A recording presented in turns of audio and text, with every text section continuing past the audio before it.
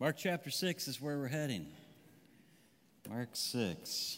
So did everyone enjoy that extra hour of sleep last night? I have to be honest, I was so giddy about it yesterday afternoon. I went to bed early just to totally maximize the experience. So I might be a little wound up today. Sorry about that. I don't know. Mark chapter 6, verse 30 is where we are.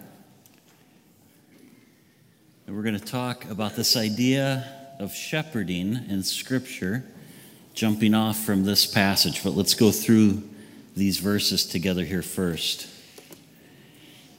So the 12 disciples have now become apostles.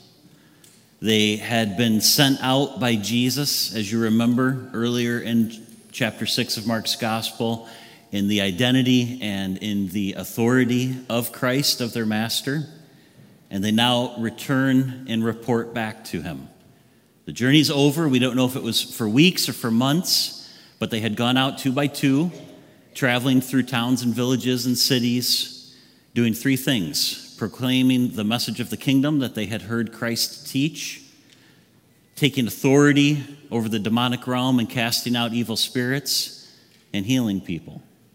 Those 3 facets made up the focus of their mission. And now they're returning back, they're reporting to Christ, and we don't know how long they traveled. Again, I'm just speculating with this idea of maybe it was several weeks, maybe it was a few months. We don't know what they had to endure during that time through their travels. Jesus gave them some very clear instructions that if your message is not received, if you are not received, then you ought to leave that place, shake the dust from your feet, and move on. Perhaps when he was doing that, he was preparing them for persecution that would come to them during that time. So it's possible they endured some hardship during that season of ministry. It's likely that it wasn't always easy for them as they carried out this mission from Christ. Perhaps they were rejected. Perhaps they were persecuted. When they get back, if you look at the text, what does Christ say to them? Let me paraphrase. Boys, let's go take it easy for a bit. Let's go rest. You've had a long journey. It's been tough. You've served me well. You've fulfilled your mission. Now let's step back and let's rest for a while. He cares for his disciples as a shepherd cares for his sheep. Hold on to that thought mentally for a bit. So they get back into the boat and they escape the crowds. Well, they try to escape the crowds. That's where the text goes with this, is the idea that the crowd, as we've seen them be so far in Mark's gospel, the crowd is relentless. They're chasing after Christ. And now the disciples have proven that, quote unquote, they have the goods as well. They're chasing after the 12 as well. Perhaps on their way back, some of the disciples, as they were traveling back, were being followed by people who had seen the miracles that they had performed, watched them cast out a demon, and now they're following the disciples as well. And so this crowd is growing larger, and it's relentless. They follow the boat, running along the coast, Mark tells us. Running along the coast as they see Jesus and his disciples sail away into the Sea of Galilee. They keep an eye on it, and they track with it, and they follow it down the coastline. Mark doesn't tell us where they come to shore, but Luke tells us in his gospel account of this that it's near Bethsaida. And then Mark writes these words. He says, when he went ashore, he saw a great crowd, and he had compassion on them because they were like sheep without a shepherd. And he began to teach them many things. Jesus here shows himself to be the good shepherd to not only his disciples, but also to this group of people, this ever-growing, enormous crowd. The miracle that happens next is well known to us. I'm actually going to spend very little time on that miracle itself. It's the only miracle that is recorded by all 4 gospel authors. It's the only miracle that Christ does that Matthew, Mark, Luke, and John all record. We call it the feeding of the 5,000. I'll touch on this probably briefly, but it was most likely more like the feeding of the 20,000. Scripture says 5,000 men, right? Plus wives, children. So this enormous crowd, and all four gospel authors record it for us. Jesus instructs his disciples, notice in Mark's account, if you're scanning through those verses, notice that he instructs his disciples to feed the crowd. You guys do it. Peter, John, James, Philip, Andrew, Nathaniel, Thaddeus, do it. Feed the crowd. Well, John gives us, the Apostle John, in his gospel account, gives us a bit more detail.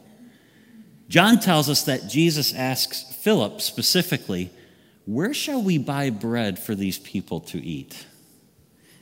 Don't you love it in the Gospels where Jesus asks a question, he already knows the answer? He's just kind of throwing it out there, seeing how people will respond to the question. And he says to Philip here, where shall we buy bread for these people to eat? And can you imagine what Philip's thinking? Philip says, as his eyes scan this enormous crowd of 20,000 people, and there's no Walmart nearby, mind you, there's no Neiman's Market in sight. Where shall we buy the food, Philip, for these people to eat? John tells us, again, that Jesus asked Philip this question in verse 6 of John 6. He says he asked this only to test him, for he already had in mind what he was going to do. Sneaky Jesus. He already knows what he has planned, but he wants to test Philip a little bit to see how he would respond. I might say it this way. Jesus was just playing with Philip. He wanted to see what his faith was made of. So how does Philip respond? I'm still in John 6. Took a diversion there, as you can see. But Philip responds and says, 8 months' wages would not buy enough bread for each one to have a bite. What's Philip saying here? He's saying, Jesus, I want to help. Look, you know me. I'm your boy, Jesus. I'm here for you, man. But come on. This isn't realistic. I mean, what you're asking me to do isn't possible. I want to serve. I'll do whatever you ask me. But what you're asking me right now is the impossible. The disciples don't have the ability to complete this mission that Jesus is giving them. Or do they? I thought about this really honestly. Maybe you guys, you're probably, I'm sure everyone in this room is quite a bit smarter than me. But this is honestly like the first time in studying through Mark's account of the feeding of the 5,000, 20,000. First time in studying through this, getting ready for this message, that I thought about this idea because of the way Mark in his gospel lays the story out. Could they have fed the crowd? I've never thought about this before a few weeks ago. Could Jesus have been giving the disciples a task that was very doable for them? See, I've always thought about this in light of John's gospel because I've preached through the gospel of John before and the other passages, and in light of, okay, he's testing Philip, right? And he knows they can't do it. It's a mission that's not possible, but he knows what he's going to do, so it's okay because he's just going to do it. And of course, that's true because it's the way John records it. But the way Mark sets this up, I think, is so interesting. What have the disciples been doing right before this miracle? Traveling. Doing miracles. They've spent weeks now, maybe months, casting out demons. They spent weeks, maybe months, healing people. I don't know the specifics there, but perhaps paralyzed people were able to walk because Peter said walk. Perhaps lepers were cleansed because John looked at the leper, followed the example of the Lord, hugged him in John's presence. Jesus, through John, cleansed the leper. These men have been doing miracles. They've been traveling from community to community, proclaiming the message of the kingdom, healing the sick, driving out demons. They had seen God do the miraculous through them. They had been performing miracles without Jesus there. Jesus wasn't even around. And this is what they were doing. It's an interesting study in Scripture. Let me just really quickly take you through the whole Bible. Quickly. When God calls someone to do something that they cannot accomplish in their own strength, for those of you who just laughed, I'm going to show you how quick I can do this. All right? We have a Hebrew slave named Joseph who rules Egypt and saves millions from starvation. God doing the miraculous through him, right? We have an 80-year-old shepherd named Moses who stands up to Pharaoh and secures the freedom of an entire nation. We have an absolute nobody named Gideon who with 300 men conquer a vast army. We have a shepherd boy who slays a warrior giant. We have an enslaved Jewish man named Daniel who rises to the highest levels of the Babylonian government. And we have a young Jewish woman named Esther who becomes queen and prevents the annihilation of her people. This is what God does. This is what he's proven himself to be able to do through people who are no more than available to him. But in every case, you have an all-powerful sovereign God working through ordinary people to do the extraordinary. An all-powerful sovereign God working through ordinary people to accomplish the extraordinary. Maybe the disciples could have. Just think with me here. I'm not saying this is right. I'm just saying it's the first time I've ever thought about it. Maybe the disciples could have given the people something to eat. They just didn't realize it. Maybe Jesus wanted to do this miracle through them, but they missed the opportunity because they didn't have the faith to see it.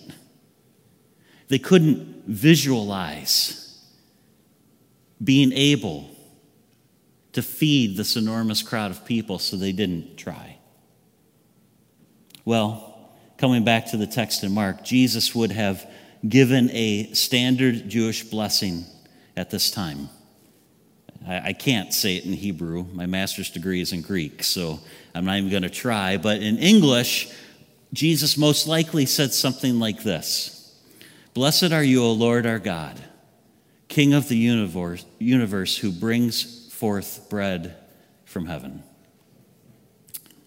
And then Jesus does what many Bible scholars and theologians call his greatest miracle.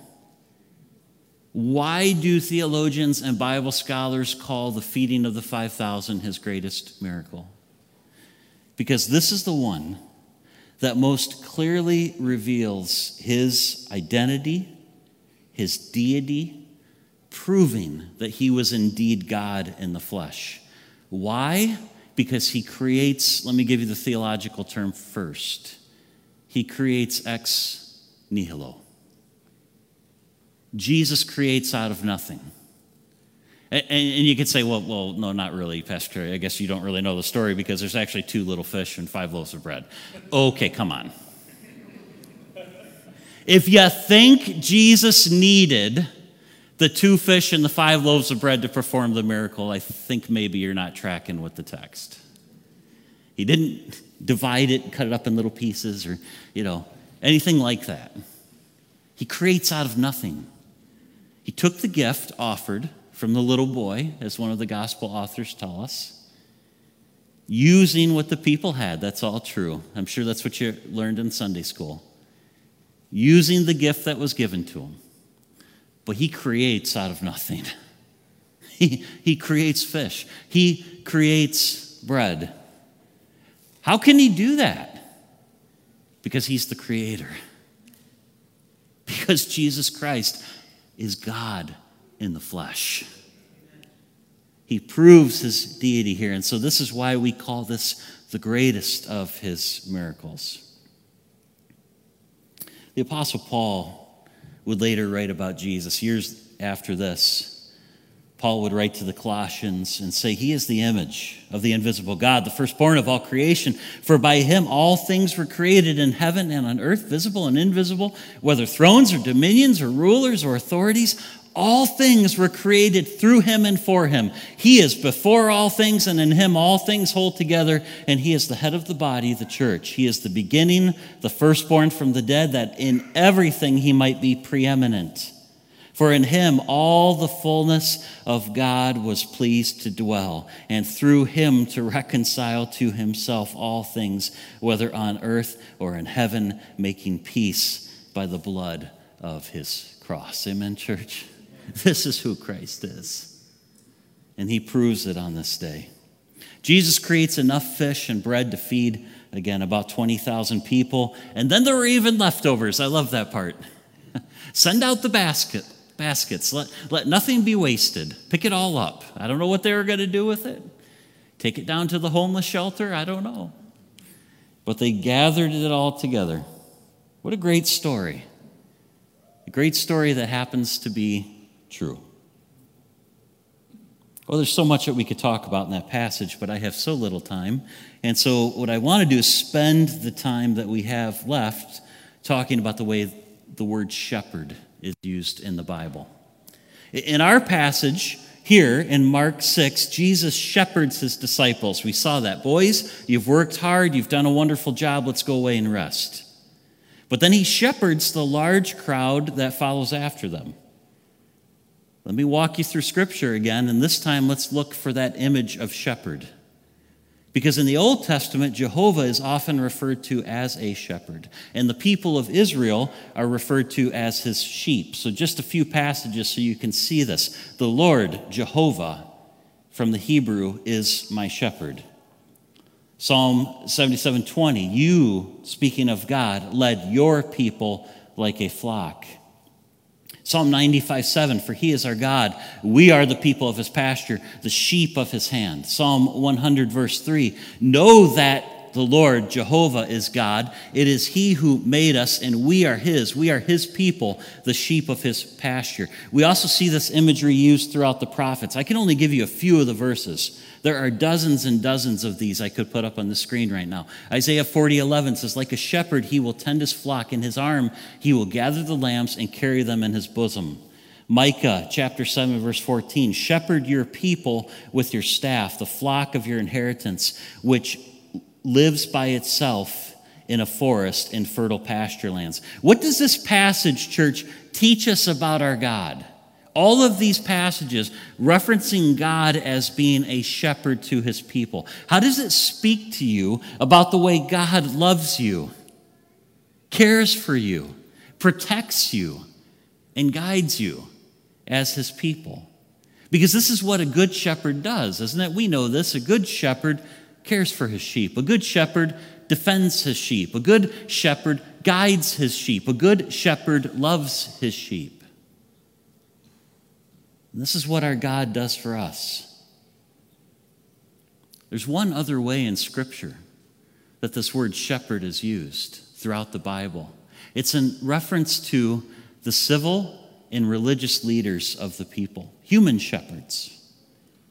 And this gets just as much or more airtime in the Old Testament as the idea of God being a shepherd. Human leaders were also shepherds to the people. Priests, rabbis, let me give you some categories to think about. Anyone in leadership, but priests and rabbis, kings, princes, governors, anyone in authority would have been considered a shepherd in the Old Testament.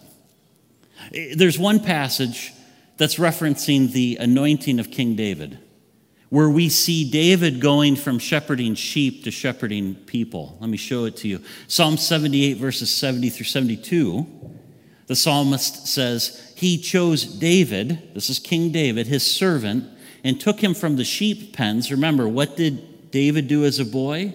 For his father Jesse, he shepherded the sheep, which, by the way, was like the most lowly, servile task, job you could have during this day. And David is a shepherd of the sheep, right? But he goes from the sheep pens, from tending the sheep, he brought him to be the shepherd of his people Jacob, of Israel, his inheritance. And David shepherded them with integrity of heart, with skillful hands he led them. What is the psalmist saying? He's simply saying that David was a good human shepherd. He did a wonderful job. When it came to ruling the people of Israel, the psalmist is saying he did it with integrity of heart. But not all human shepherds were. Good shepherds, that is.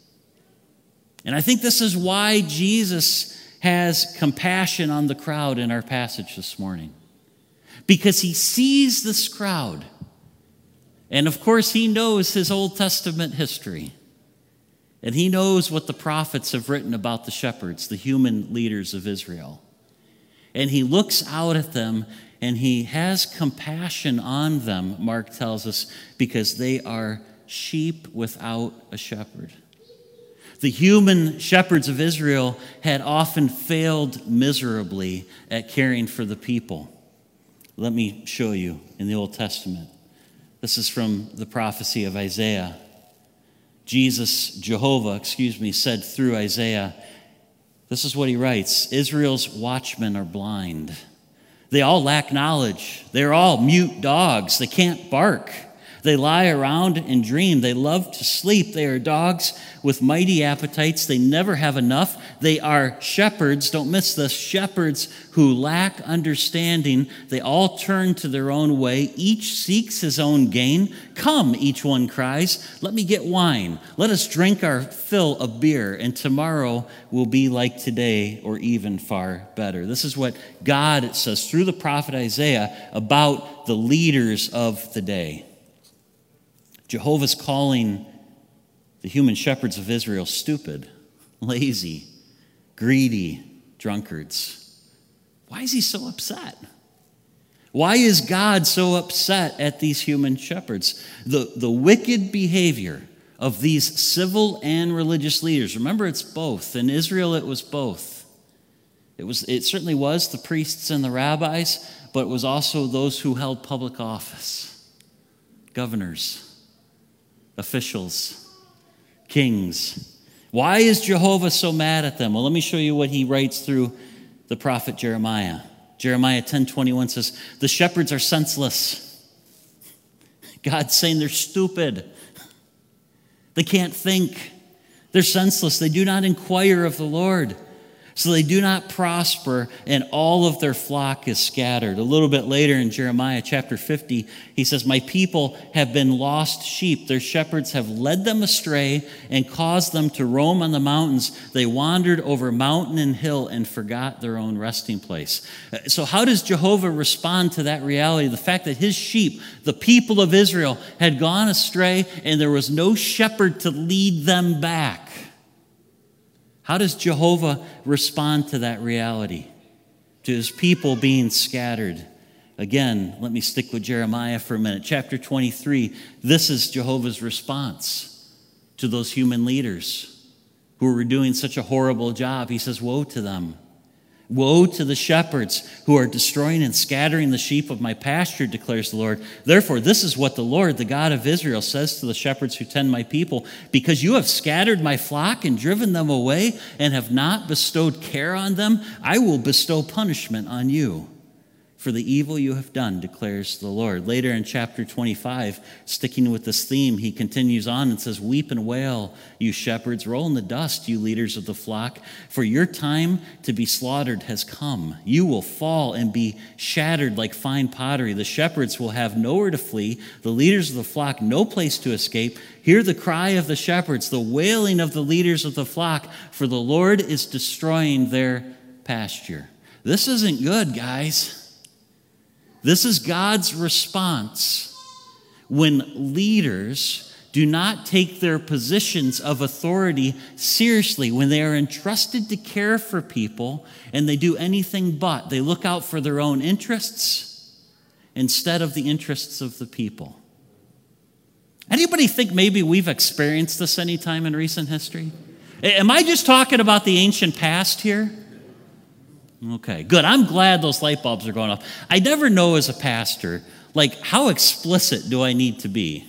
Are people picking up what I'm laying down, or are they? Okay, good. I think a lot of you are. That's good. I'm going to harp on this a little bit more, and then I'm going to bring you to the good news of the gospel. A little more harping, only a little, I promise.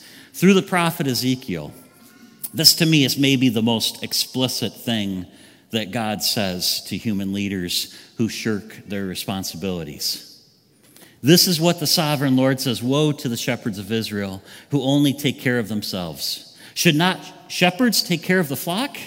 You eat the curds, clothe yourselves with the wool, and slaughter the choice animals, but you do not take care of the flock. You have not strengthened the weak or healed the sick or bound up the injured. You have not brought back the strays or searched for the lost. You have ruled them harshly and brutally, so they were scattered because there was no shepherd. And when they were scattered, they became food for all of the wild animals. My sheep wandered over all the mountains and on every high hill. They were scattered over the whole earth, and no one searched for them or looked for them. Therefore, you shepherds, hear the word of the Lord. As surely as I live, because, declares the sovereign Lord, because my flock lacks a shepherd, and so has been plundered and has become food for all the wild animals, and because my shepherds did not search for my flock, but cared for themselves rather than for my flock, therefore, O shepherds, hear the word of the Lord. This is what the sovereign Lord says. And this should cause every human leader to quake. I am against the shepherds. God says, when shepherds act this way, when leaders act irresponsibly, God says, I am against them and will hold them accountable for my flock. I will remove them from tending the flock so that the shepherds can no longer feed themselves. It's very obvious to me, church, from these passages, and again, I am literally just scraping the surface of this issue. You can go through the major and the minor prophets in the Old Testament, and you will see this over and over again. Jehovah speak this way to human leaders who are not taking their responsibility seriously.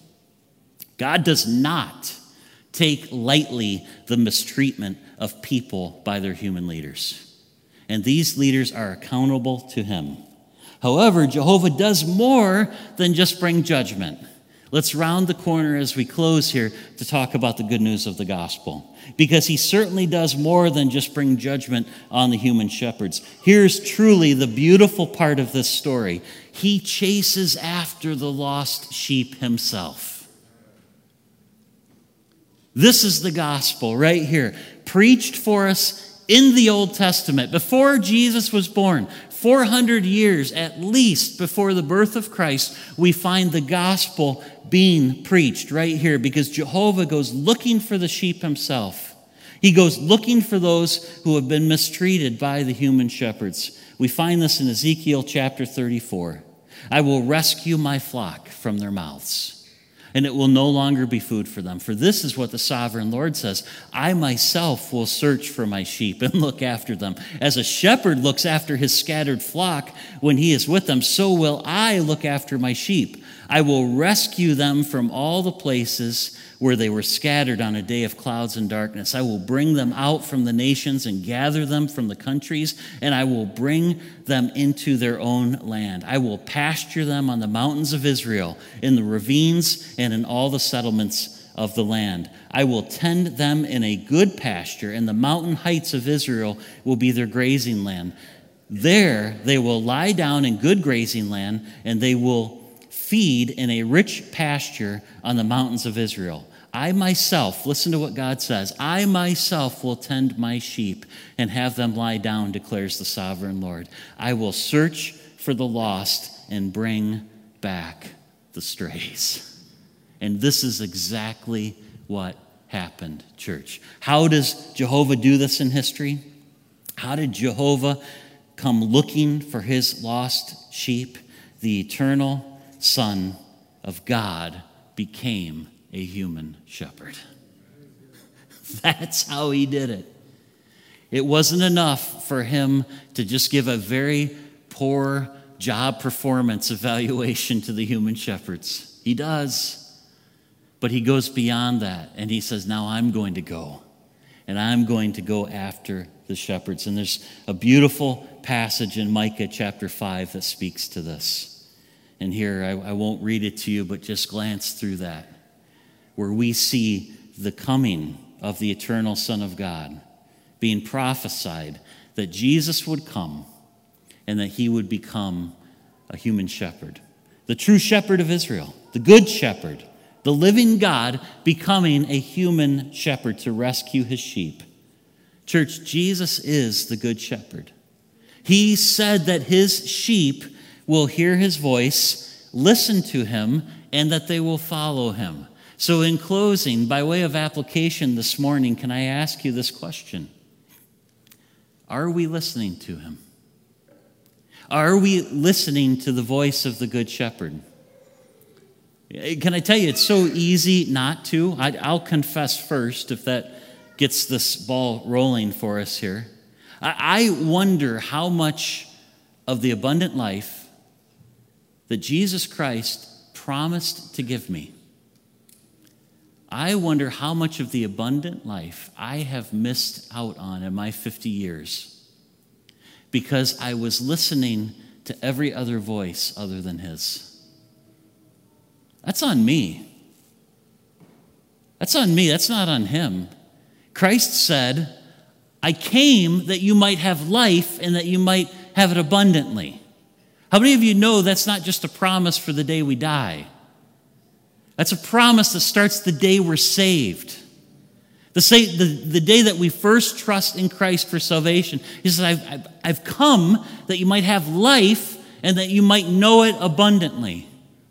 And I wonder, church, how much I have missed out on the last 40 years of being saved of my life because I was listening to everything else. The world, the flesh, the enemy.